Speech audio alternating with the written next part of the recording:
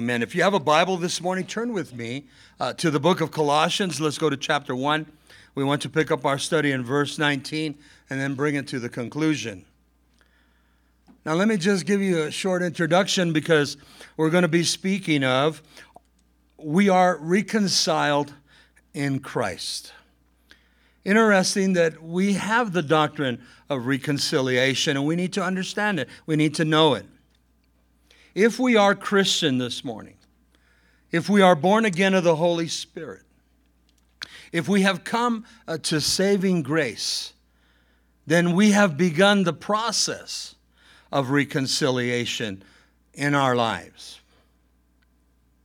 The Bible says that I confess my sins, that you confess your sins, and that God so graciously forgives us. We come into His grace. The Bible says we're saved by grace through faith, not of works, lest a man would boast. But if I've come to saving grace, I am reconciled. I come to the place of change. That's the best way to translate reconciliation. I come to the place of change in my life, in your life, as a true believer in Jesus Christ. But here's the key. Until Jesus takes us home, until we enter the pearly gates, He is continually changing us. He is continually transforming us. We've often shared this from the pulpit. I hope and I pray that you're not the same woman, the same man that you were last year. If you've been a Christian 5, 10, 15, 20 years, are you still the same person? Has God brought you to that place continually of reconciliation? Have you transformed? Are you transforming? Are we still stuck in our sin nature? Are we still doing the same sins today that we were doing, 15, 20 years ago? Where is the change? And so Paul, in speaking to the church at Colossae, he challenges them in this area of reconciliation. Now, Nelson's Bible Dictionary gave a beautiful insight on the word reconciliation, and I want to share it with you. Nelson begins, the process by which God and man are brought together again. The Bible teaches that God and man are alienated from one another because of God's holiness and because of man's sinfulness. Although God loves the sinner, it is impossible for Him not to judge sin. Therefore, in biblical reconciliation, both parties are affected. Through the sacrifice of Christ, man's sin is atoned. God's wrath is appeased through this atonement. Now, thus, a relationship of hostility and alienation is changed into one of peace and fellowship. God changes man. God changes woman. Paul regarded the gospel as the word of reconciliation. Now, if you're taking notes, I want to give you some homework for tonight. We don't have time to develop it. But in 2 Corinthians chapter 5, verses 12 through 21, Paul speaks beautifully about this doctrine of reconciliation. But out of 2 Corinthians chapter 5, verse 18, I just want to read it to you. I want you to listen. Paul says, "And all things are of God, who has reconciled us to Himself through Jesus Christ, His Son, and has given us the ministry," listen, "of reconciliation." If you're a Christian this morning, you've come to saving grace. He has changed me. He has changed you.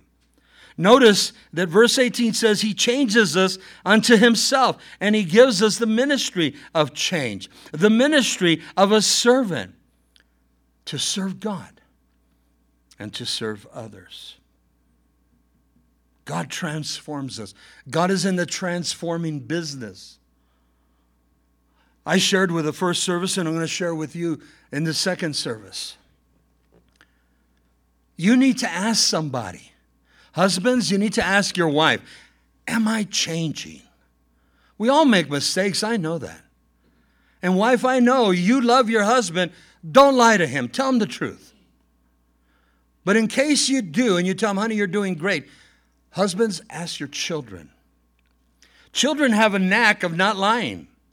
They will tell you the truth. And so, am I changed? Am I changing? Is God truly transforming me? Or do I call myself a Christian and I'm still in my sins? I'm still fornicating. I'm still committing adultery. I'm still lying. I'm still cheating. I'm still cursing.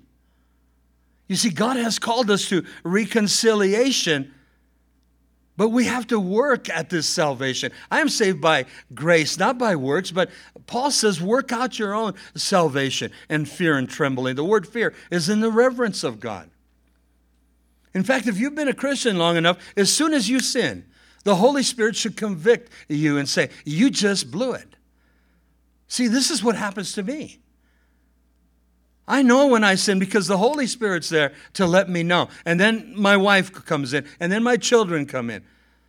So where can you go? Psalm 139 says, God is the all-seeing eye. So many times we think we get away with it. And so God is reconciling us. And so Paul's going to speak to the church at Colossae. Remember that Paul was dealing with Gnosticism there. Basically, they did not believe in the deity of Jesus Christ.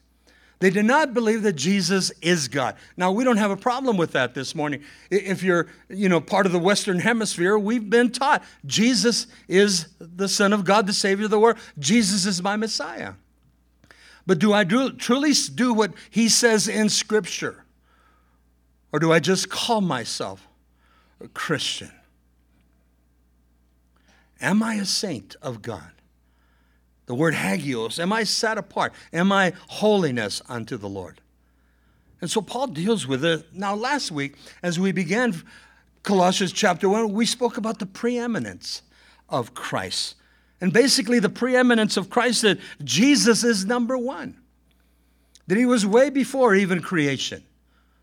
We go to Genesis 1:1 and we read left to right. But if you read off to the left, there's no words there. Jesus was already there. And so he was the preeminence. He was number one. He is number one in everything. And so I have to ask this question. You need to ask this question.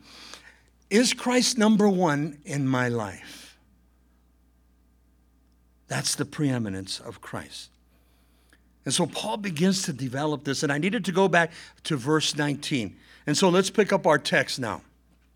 Colossians 1, look at verse 19. We are reconciled in Christ. For it pleased, I like that, the Father. For it pleased the Father that in him all the fullness should dwell.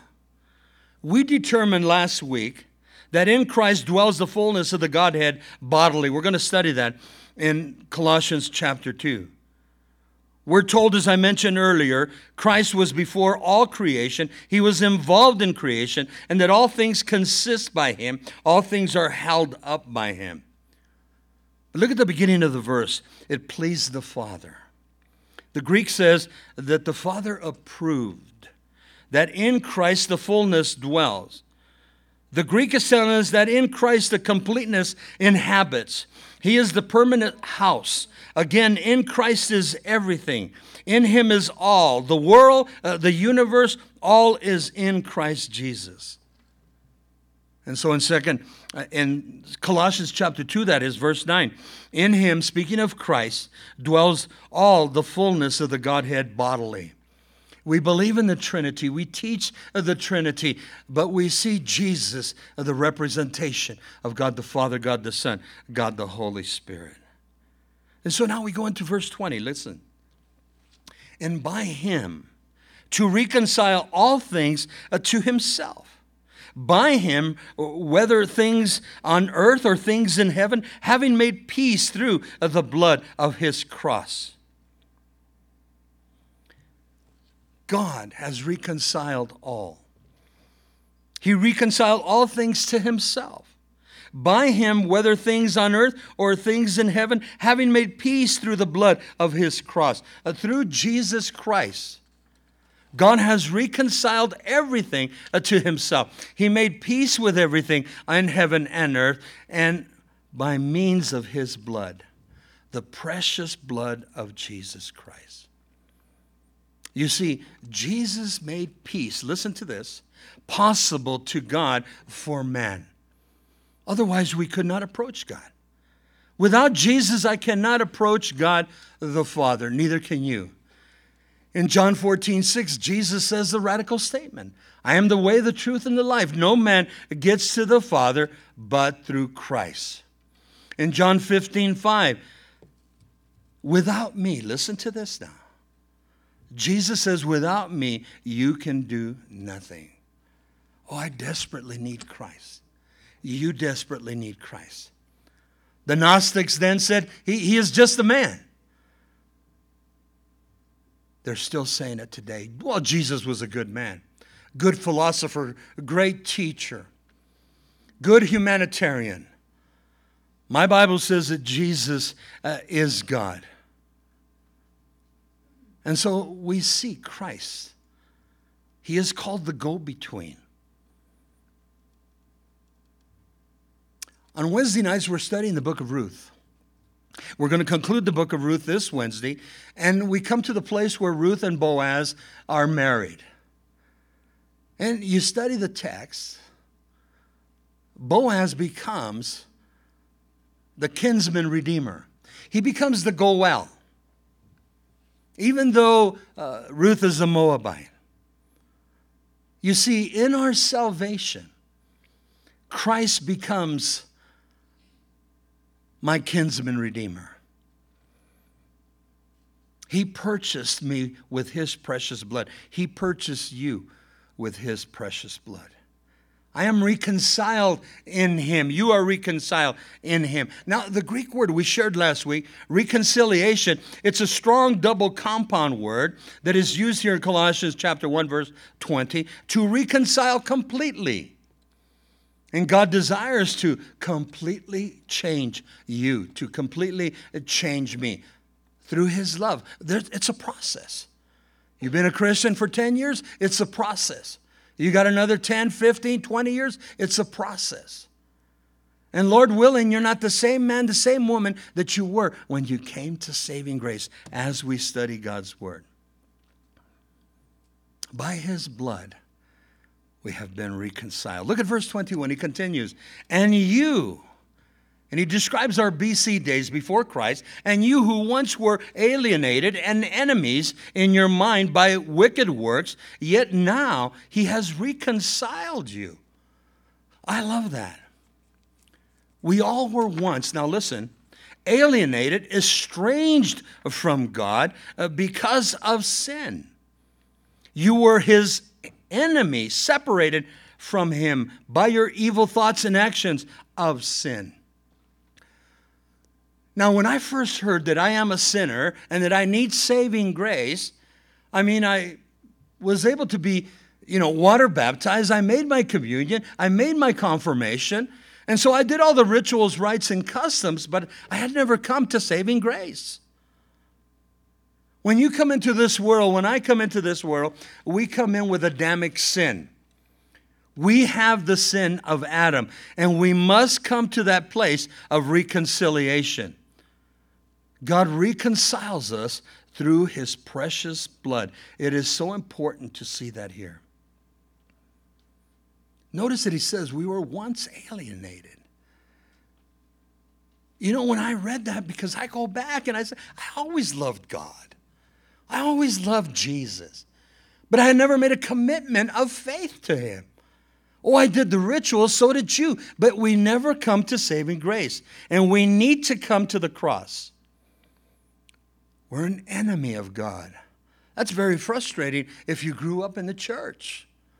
But we need to come to saving grace. Yet now, as a Christian, a true believer in Christ, he has changed us. He has transformed us through his precious blood, the cross. And I have this salvation now because of his cross. I think more and more preachers need to stick to preaching about the cross. Be careful when we continually hear, God wants to make you rich. God wants to heal you completely. Yet we have a slew of people written in our bulletin that are very ill, some even to the point of death. And yet some of these are solid Christians, and they love the Lord. Only God, listen, church, can transform me, can transform you. Only God can change me. Only God can change you. So only God, through His Son, can reconcile me. Look at verse 22 now. In the body of His flesh through death. That's how it's done. To present you holy, blameless, and I love this word, above reproach in His sight. God has so beautifully changed you, changed me, reconciled us, right? He has changed you by His death on the cross. You are presented, listen, to God, holy in His sight, without blemish. That speaks of no sin, and free of sin, because in His eyes you were without reproach, unaccused. That's the best translation. Now it's interesting that we are saved by grace through faith, not of works, lest any man should boast. Paul so beautifully wrote that to the Ephesians in chapter 2, verses 8 through 10. And then we come to this place where He reconciles us. And then there's another doctrine, He justifies us. And the word justification, just like it never happened. God looks at us as reconciled, saved. And the enemy throws the accusations. He says here that we're unaccused. And yet in Revelation we're told that Lucifer is the accuser of the brethren. But I come to saving grace, you come to saving grace. And basically we are unaccused because we are a purchased possession. And our sins have been paid by the precious blood of Christ. Only in Christ, listen church, I am holy. Only in Christ I am righteous. Only in Christ I'm reconciled. Only in Christ I'm saved and I have saving grace. You see, we can try to be holy. We can try to be righteous, but we fail miserably. In fact, the Bible calls us those that are truly Christian, truly saved by the power of the Holy Spirit. He calls us saints. Now, I grew up understanding that a saint, after his death or her death, they went over the records and, after 5 years of negotiations, they canonized them as saints. But yet Paul, through his epistles, he calls the church saints. The word is hagios. We're set apart. We're holy in Christ. Now, it's nothing that I've done. It's nothing that you've done except to believe in Christ by faith. By faith. And He counts us blameless. Now, don't raise your hand. Some of you sinned this morning. Some of us are going to sin this afternoon. But we're Christian. We're born again. I'm covered in the blood of the Lamb. And so I'm blameless before Him. Now, that's not carte blanche to go out and continue to sin. Lord, change me. Lord, transform me. As we're reading here. Excuse me. Lord, reconcile me, Lord. Let that transformation take place. Notice now in verse 23. If indeed, and I like this, what Paul says, if is a conditional word.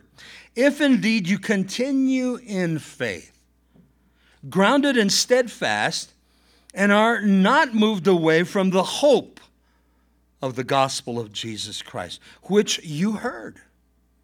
We heard the gospel, which was preached to every creature, Paul says. Paul is saying that the first generation of the church, they heard the gospel. He says, every creature under heaven. And then Paul says, of which I, Paul, became a minister of this gospel. And so, if you continue Remember the conditional word. If you continue in your faith. Look at the two words, grounded and steadfast. If you continue in your faith, settled and immovable. I like those two translations. Not moved from the hope, which is faith. Held out in the gospel. This is the gospel that you heard and that has been proclaimed to every living creature at this time, under heaven, of which I, Paul, have become a servant by choice. In other passages, Paul calls himself a bondslave by choice. And so as the church, the body of Christ, as one that is reconciled and being reconciled, have this confidence. The word is faith. Have this faith that God will receive us unto himself when Christ presents the church to him. Here's the key. As long as we continue in the faith. Don't just call yourself a Christian, but continue in the faith. Don't just say, well, back in 1985, I gave my life to Jesus. Great, but is there change? Is there transformation? Now, listen to what one of my commentaries, because Paul's speaking to the Gentiles, but Jews are also included. The two divisions of mankind, speaking of Jew and Gentile, to both of these the gospel has been preached, and to each salvation by Christ has been equally offered. And as none had been excluded from the offers to salvation and receiving God's grace and God's mercy. You see, the Bible teaches that salvation is to the Jew first. But how beautifully we're not excluded. If you study Romans chapters 9, 10, and 11, it speaks about how the gospel message was first given to the Jews. And the Jews by nature rejected the Messiah. And in Romans chapter 11, it says that we, the Gentiles, become the grafted in branch. But God is not finished with the nation of Israel. Be careful with those that say that God is finished with Israel. The 7 years of tribulation is to woo back the Jews unto God. The Bible says at the end of the tribulation, every eye shall see him in the second coming. Excuse me. Let me give you some more insight in verse 23. Jesus Christ has tasted death for every man, every woman. And the Jews and Gentiles in their great corporate capacity had all been invited to believe the gospel. And I love our United States of America. We are definitely without excuse. The gospel has been preached and taught to this nation probably more than others. And so the gospel message. Therefore, the apostle concludes that the gospel was preached to every man, every woman under heaven as being offered without restriction or limitations to these two divisions, Jew and Gentile. The two divisions of mankind. This includes the whole human race. You and I this morning, Jesus died for each one of us and to reconcile us unto him. You see, to us, Jesus is not just a good man, but to us, Jesus is Messiah. The Jews are still waiting for Messiah. And yet Jesus has been with us the last 2,000 years. Now, verses 24 through 29. Paul switches gears here just a little bit. But he gives a slight testimony because if anybody was a Jew of Jews, it was Paul. This Saul of Tarsus, it becomes Paul the Apostle. If anybody followed the strictness of the law, it was this Saul of Tarsus. In Acts chapter 9, he's going to Damascus with letters in hand. He wants to bring back Christians. He's going to put them on trial. And some, he even consents to their death as he did to young Stephen. And so listen to Paul's logic here in verse 24. He begins, now I rejoice in my sufferings for you, and fill up in my flesh what is lacking in the afflictions of Christ for the sake of his body, which is the church. Now, if I read verse 24, if you read verse 24, and I just leave it there, you just leave it there, it sounds like Paul says, listen, Christ didn't do enough on the cross, so I had to suffer also for the gospel and for you. But to the contrary, Paul knew that it had nothing to do with him. He profited from Jesus' death. But Paul also knew his position. Listen, that he suffered greatly. If you go back to Acts chapter 9, as Paul is on the road to Damascus, the Bible says that a great light shone round about them, and there were several other people with them. And the Bible says that this light knocked Paul off of his animal, and that Paul responded, "Is that you, Lord?" And then Paul immediately was blinded for the next 3 days. He was taken by the hand and delivered into Damascus. But this time not to gather Christians, but he couldn't see no more. And they took him to a house of a man by the name of Ananias. And God had spoken clearly to Ananias and said, "This Saul of Tarsus, you will minister to him for 3 days and to care for his needs. For I have a great ministry for him. He is going to preach to kings and magistrates, but he's also going to suffer greatly." And so this is what Paul's bringing forth here, that he knows the suffering that Christ went through because he suffered also. In verse 24, Paul is saying, "I'm happy, I'm cheerful. When I suffer for you in my body," Paul's ministry, when he would go to a church, he suffered greatly. He's writing to the Colossians from prison in Rome. And so he says here, "I suffer for you in my body, for I am completing what remains of Christ's suffering for his body, the church." Paul didn't say salvation came through him because he suffered. Jesus said that suffering was going to be part of the church. Paul's in Rome. He had access in a prison condition. Remember, we shared it's in house arrest. But he could not leave. Oh, people came to him for counseling. People came to him to lay hands and to be healed. Many that were part of the Roman army came to saving grace. And so Paul had a purpose. But he suffered. You've been a Christian long enough. Some are called to suffer more than others. Look at the list of the names in our bulletin. Some of these saints have been with us for a long time, and they're suffering. Some, their suffering has already been told by the doctors to their death. And why is it that some suffer more than others? Paul knew that he did not go to the cross and die for us. He knew that Jesus did all of that for him also. But Paul says, if Jesus suffered, I'm going to suffer. And if Jesus suffered and Paul suffered, we're going to suffer also. And so suffering is part of the church. We can't deny it. There's a beautiful book. Some of you have read it. The book is called Fox's Book of Martyrs. It's all about the early church, the great suffering. And then you go to Hebrews chapter 11. It's called the faith chapter. And we read about some of the brothers in the early church, how they suffered greatly. Excuse me. And even some in the Old Testament. I want you to think about the suffering of Job. Job chapters 1 and 2, he suffered greatly. Yet God gave permission for Lucifer to test his servant, Job. Remember, there was this covering, this hedge of protection. And God lowers the hedge because God knew his servant Job.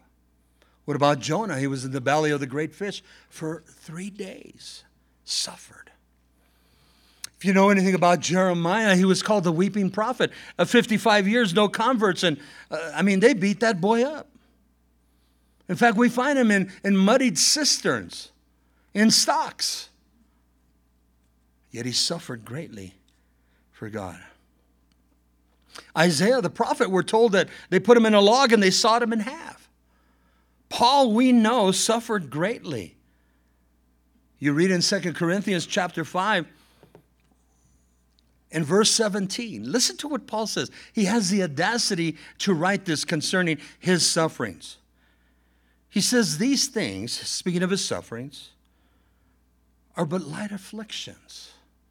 I say, Paul, why do you write stuff like that? Then I have to live by it. You have to live by it. If Jesus suffered, you're going to suffer. If Paul suffered, we're going to suffer. Some of us more than others. I was thinking of John the Beloved. The Bible says that John the Beloved was the only one that was not martyred. But yet, if you recall, John was placed in boiling oil. And he did not die. They thought that he was deranged, that he was crazy. And so they used to send the crazy people to Patmos. Paul went to Patmos and he wrote the book of Revelation. God had a plan. God had a purpose. The Bible says that John died of an old age. But I think he suffered a little bit in that big pot of oil. Nobody's ever put me in a pot of oil. Yet we complain of the little things. Write this verse down. You all know it. In James chapter 1, verse 2, James says, and this is the half-brother of Christ, count it all joy when you fall into various trials.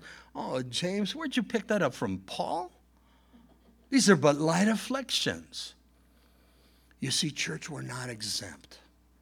Ananias had prophesied that Paul was going to suffer greatly. Jesus says some of us are going to suffer more than others. When you go to 2 Corinthians chapter 11, study that when you go home, verses 22 through 33. Paul speaks of his sufferings in Christ. He gives testimony. 5 times I received over 40 stripes each time. He was beaten with rods 3 times. He was shipwrecked and stoned, left for dead. I think there was 3 shipwrecks that Paul went through. Then he goes through this whole rendition of perils. Peril speaks of troubles. Paul says, I witnessed perils of my countrymen, perils of the Sanhedrin, perils of the religious leaders, perils of robbers. Paul went through many hardships. It was all for the glory of God. And so, church, some of us are going to suffer more than others. But this is, listen, the process of reconciliation. I wish we could just say, Lord, no more suffering, please. Some of you have seen your loved ones all the way to their deathbed. And you ask, and there's nothing wrong with it. Lord, why? I thank God through the years, none of my children have been afflicted. I thank God through the years, neither my wife or I have been afflicted. And I have pastor friends that their wives have died. Their children, some have died. There's a pastor in Lake Elsinore, Calvary Chapel. His wife's been in a wheelchair since I've known Pastor John Duncan. And you look at her and she just loves the Lord, man. Some are going to suffer greater than others.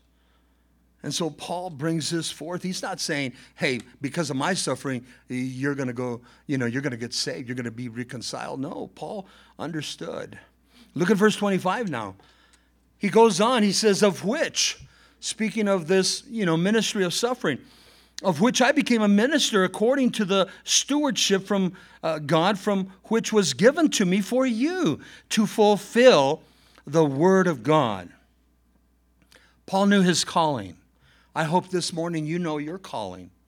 Paul was called to serve, a servant, a slave by choice. He often shares that in his epistles. Paul was given stewardship. Listen to the word, dispensation. Paul was given the managerial position of bringing forth the gospel to be preached to the Jew and the Gentile. We mentioned that earlier. To fulfill the word of God. To fully preach, he says here. The Greek says to fill up the word of God, or to fully teach and the full counsel of God through the gospel to all mankind. In Acts chapter 20, Paul's given his farewell speech to the Ephesian elders, and he says, man, I gave you for 3 years I gave you the full counsel of God. In the years that my wife and I have been here and our kids, somebody asked me, how long have you been here this morning, first service? I said, this is going to be our 26th year. I initially came out here for 7 years to understand the ropes of being a minister. And then I was going to go back to Southern California. That's my home. And here we are, 26 years later. And man, God has called me, listen, to preach and to teach the gospel of Jesus Christ. Excuse me. Paul is called. We understand that. You see me, you understand my calling. But what about your calling? Maybe you'll never get behind the pulpit. Maybe you'll never have a Bible study. But we are all called as God is reconciling us. Tomorrow you go to your workplace, you're a witness, you're a testimony there. Tomorrow you might go to your school, you're a witness there, you're a testimony. What about your neighbors? But here's the greatest challenge. You've come to saving grace. God has reconciled you. Have you witnessed to your family? We had a beautiful lady this morning who's been coming to our church for a time. And all this time she's been coming by herself and just praying for her husband, praying for her husband. And this morning he comes to saving grace. We're not to give up. And I know it doesn't happen overnight. Some have prayed for years for their spouses and still no salvation. But Paul was given this dispensation, this managerial position to preach the gospel, but so have you to the ends of the world. You know, all we have to do is keep our eyes open and our ears, attentive. Watch when you go to, the restaurant. Look at the waiters, look at the waitress. Most likely you're going to see hurt and pain. You're going to see concerns in their hearts. You have the answer. I have the answer. And you're able to reach out to them. You might get rejected, but that's okay. You've done your part. Do it with love. Do it with compassion. So Paul's going to speak now about this mystery. How does it work? What is this mystery of salvation, this mystery of Christ being the Messiah, even though he was a man? The Bible says he is the incarnate God. Now, before I go to verse 26, I want you to turn to Ephesians chapter 3 and just hang there. We're going to read it right now. But let me read verse 26 to you. Paul goes on, he says, the mystery which has been hidden from ages and from generations, but now has been revealed to his saints. I like that. This mystery, the word is a secret. It was hidden from the church until Christ came and he died for the sins of all mankind. Now for the last 2,000 years, it has been revealed to us. It's no longer a mystery, but it's a revealed truth to us by the power of the Holy Spirit. Now look at Ephesians chapter 3, verses 1 through 7. Paul goes a little bit deeper on this doctrine of the mystery of the church. It's revealed now. He begins in verse 1, for this reason, I, Paul, the prisoner of Christ Jesus, for you Gentiles, if indeed you have heard of the dispensation of the grace of God, which was given to me for you. Remember the dispensation, the stewardship. Paul was called to preach, to teach the gospel of Jesus Christ. Verse 3, he goes on, how that by revelation he made known to me the mystery, as I have briefly written to you already.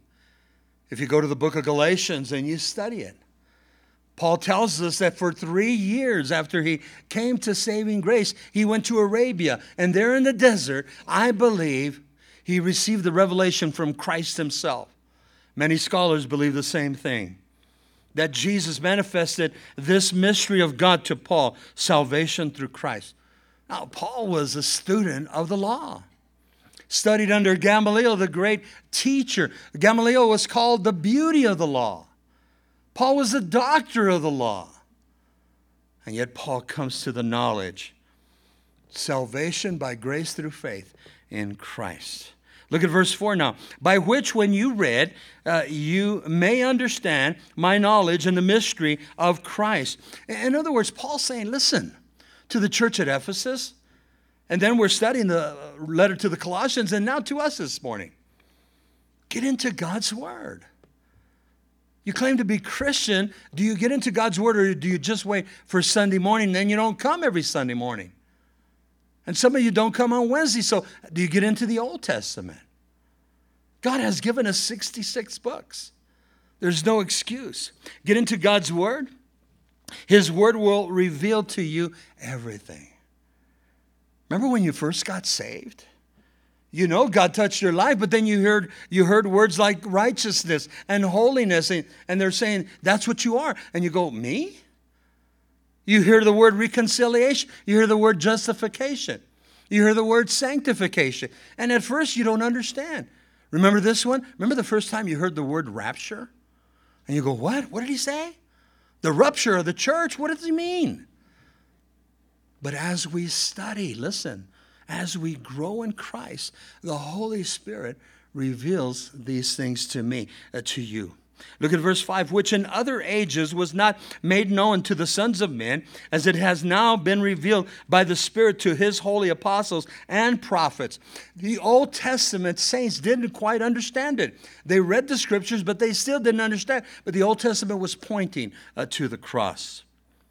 Verse 6 says that the Gentiles should be fellow heirs. See, this was very tough on the Jews. He says here that the Gentiles should be fellow heirs of the same body and partakers of his promise in Christ through the gospel. Yes, salvation to the Jew first. But God has also given the salvation message to the Gentiles. Because the Bible teaches that God is no respecter of persons. There's no prejudice in God. All are one in Christ. Remember, the two divisions come together in Christ. Verse 7, the conclusion, of which I became a minister according to the gift of grace of God given to me. And I like this. By the effective working of his power. Paul says, I'm a servant. You're a servant this morning. It's a gift to the church. You're a gift to the church. It's not just the pastors, but we're all called to serve. The Greek word says here, God empowered us, dunamis power. He enabled Paul. He enabled you. He enables me to preach, to teach, to witness of God's love without the power of the Holy Spirit. I can't do it. Neither can you. Oh, Pastor Bob, I can't share. And I want you to think right now, there's been times when you've had the opportunity. You come, you hear, you listen, you receive, and then all of a sudden, somebody asks you of that hope that's within you. And then you go, oh no, I knew this was going to come one day. And then you try your best, and then all of a sudden, 2.5 hours later, you haven't shut your mouth. Because the Holy Spirit has brought back those things to your remembrance. He is your teacher. And so God's love without the power of the Holy Spirit, in and through me, in and through Paul, in and through you on a daily basis, it has to take place. If you're a Christian this morning, if you have been reconciled, and you're continually being reconciled, maybe some of us are lacking of this baptism of the Holy Spirit, not the baptism of water, but back in Acts chapter 1, verse 8, you shall receive power when the Holy Spirit comes upon you. Look at verse 26. Let's go back to our text now.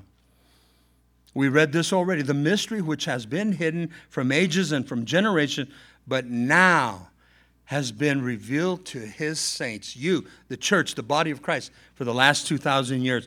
Verse 27, to them, God willed to make known what are the riches of the glory of his mystery among the Gentiles. He says, which is Christ in you, the hope of glory.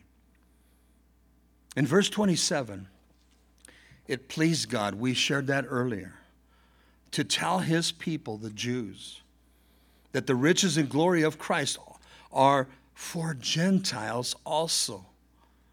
For this is the secret. Christ lives in you, and this is your assurance that you will share in his glory, Jew or Gentile, if we receive Christ. The mystery continues. He has saved you by his grace through faith. in Christ. That's Ephesians chapter 2, verses 8 through 10. He has saved you by his grace through faith in Christ. We have, listen now, eternal life in Jesus Christ. Not the law, not animal sacrifices, but by the blood of Christ at the cross. His blood is what washes me. We're coming to the conclusion. Look at verse 28. Him we preach, speaking of Christ, warning every man and teaching every man, every woman in all wisdom, that we may present every man, every woman complete or perfect in Christ Jesus. And so Paul here, preaching is for the non-believer. Always remember that. Teaching is for the believer. If you come on Wednesday nights, it's strictly a teaching ministry. But if you come on Sunday mornings, we have mixed multitudes sometimes. And so you have a combination of preaching and teaching.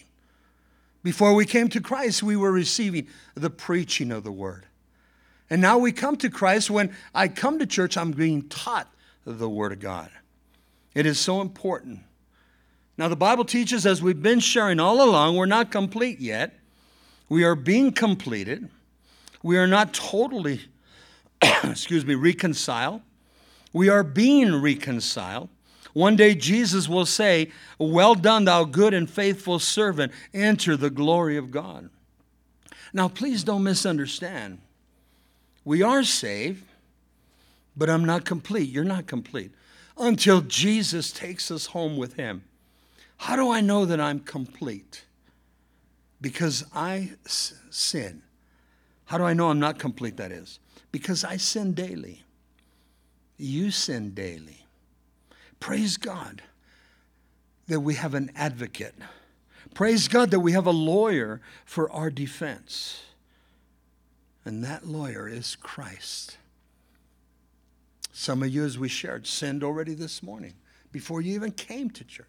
Some of you are going to sin after you leave here. We're not exempt. We're being complete. But I know when I sin. You know when you sin. The conviction of the Holy Spirit. Always remember this verse. In 1 John chapter 1, verse 19, John says, if I confess my sins, he is faithful and just to forgive me. Verse 29, the conclusion. To this end, Paul says, I also labor, striving according to his working, which works in me mightily. I like that. Listen to Paul's words here in the Greek. I work very hard at this. And the ministry sometimes can be laborious, but we do it to the glory of God. Paul is saying here, I work very hard. I labor. I struggle at this. He says, I toil at it. I sweat at it. I must depend on Jesus Christ and his mighty power, his dunamis power. Man, when I'm up here on Sunday mornings, first service, second service, everything is going great. When I get home after 2 services, I'm wiped out. And I know some of my pastor friends have 3 services. The musicians go through 2 services also. Sometimes the ushers do double duty. Sometimes the children's church, somebody didn't show, so they stay again. And by the time we're done, our physical bodies become tired. And we need refreshing. And so God gives us that dynamic power, that dunamis power. Paul says, I can't do it, this work of God. This call unto salvation, this call to ministry. I can't do it, but I depend 101% on God's Holy Spirit working in and through me. Flip back just a few pages and we were in Philippians chapter 4, remember? I love this verse because it has always spoken to my heart. Because I have a tendency to complain, I put in a full day today. But listen to what Paul says. I can do all things. Philippians 4:13. I can do all things through Christ who strengthens me, who empowers me, who enables me. The unction of the Holy Spirit is the one that gives me the grace to continue. And so Paul is sharing with the Philippian church, I can do all things through Christ.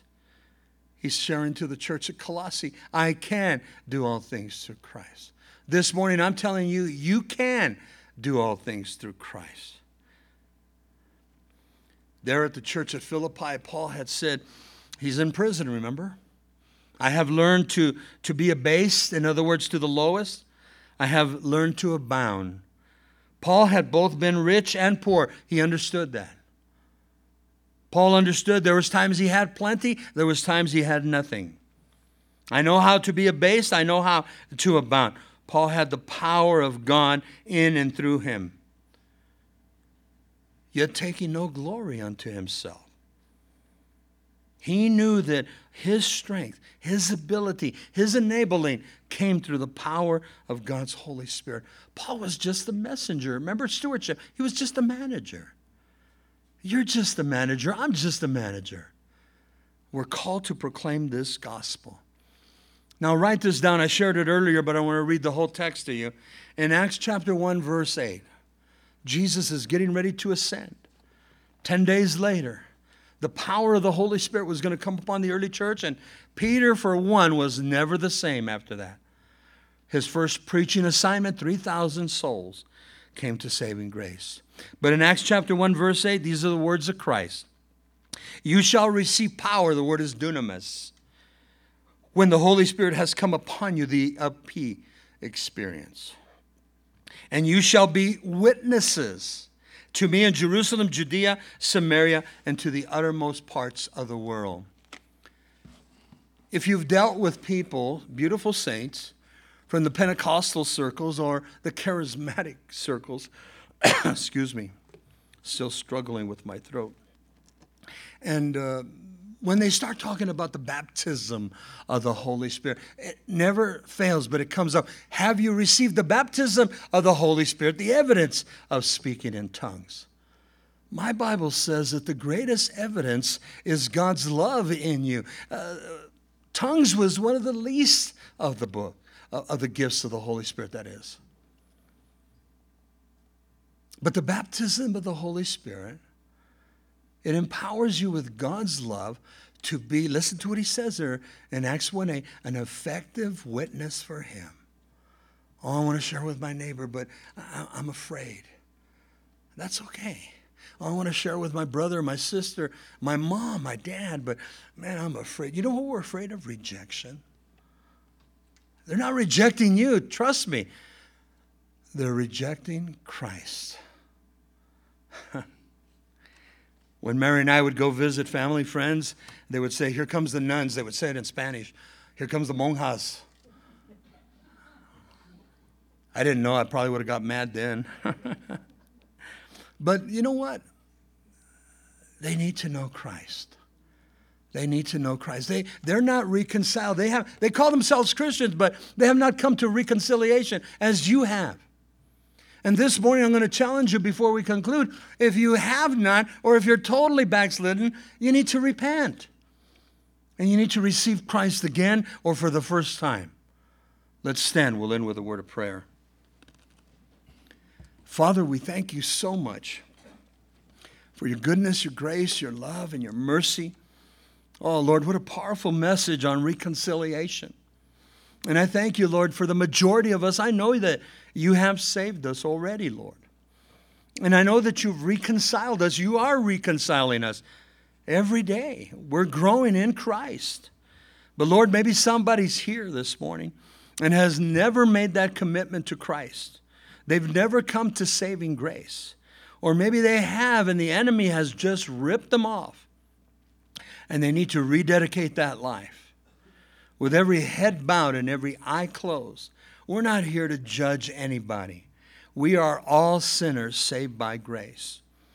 But you need to acknowledge to God that you want to come to that place now of salvation.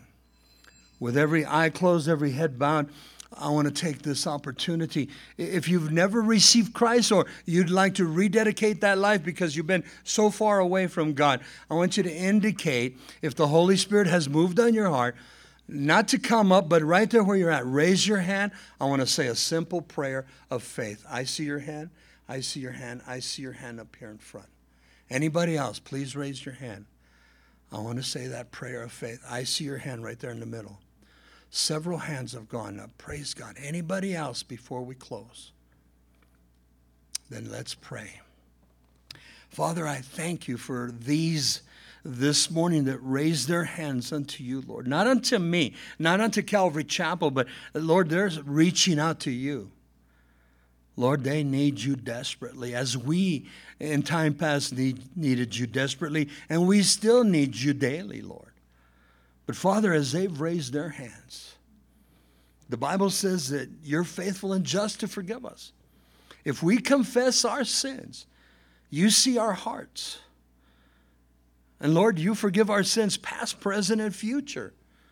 Lord, forgive these beautiful servants that have raised their hands this morning. And now, Lord, they begin today the ministry of reconciliation.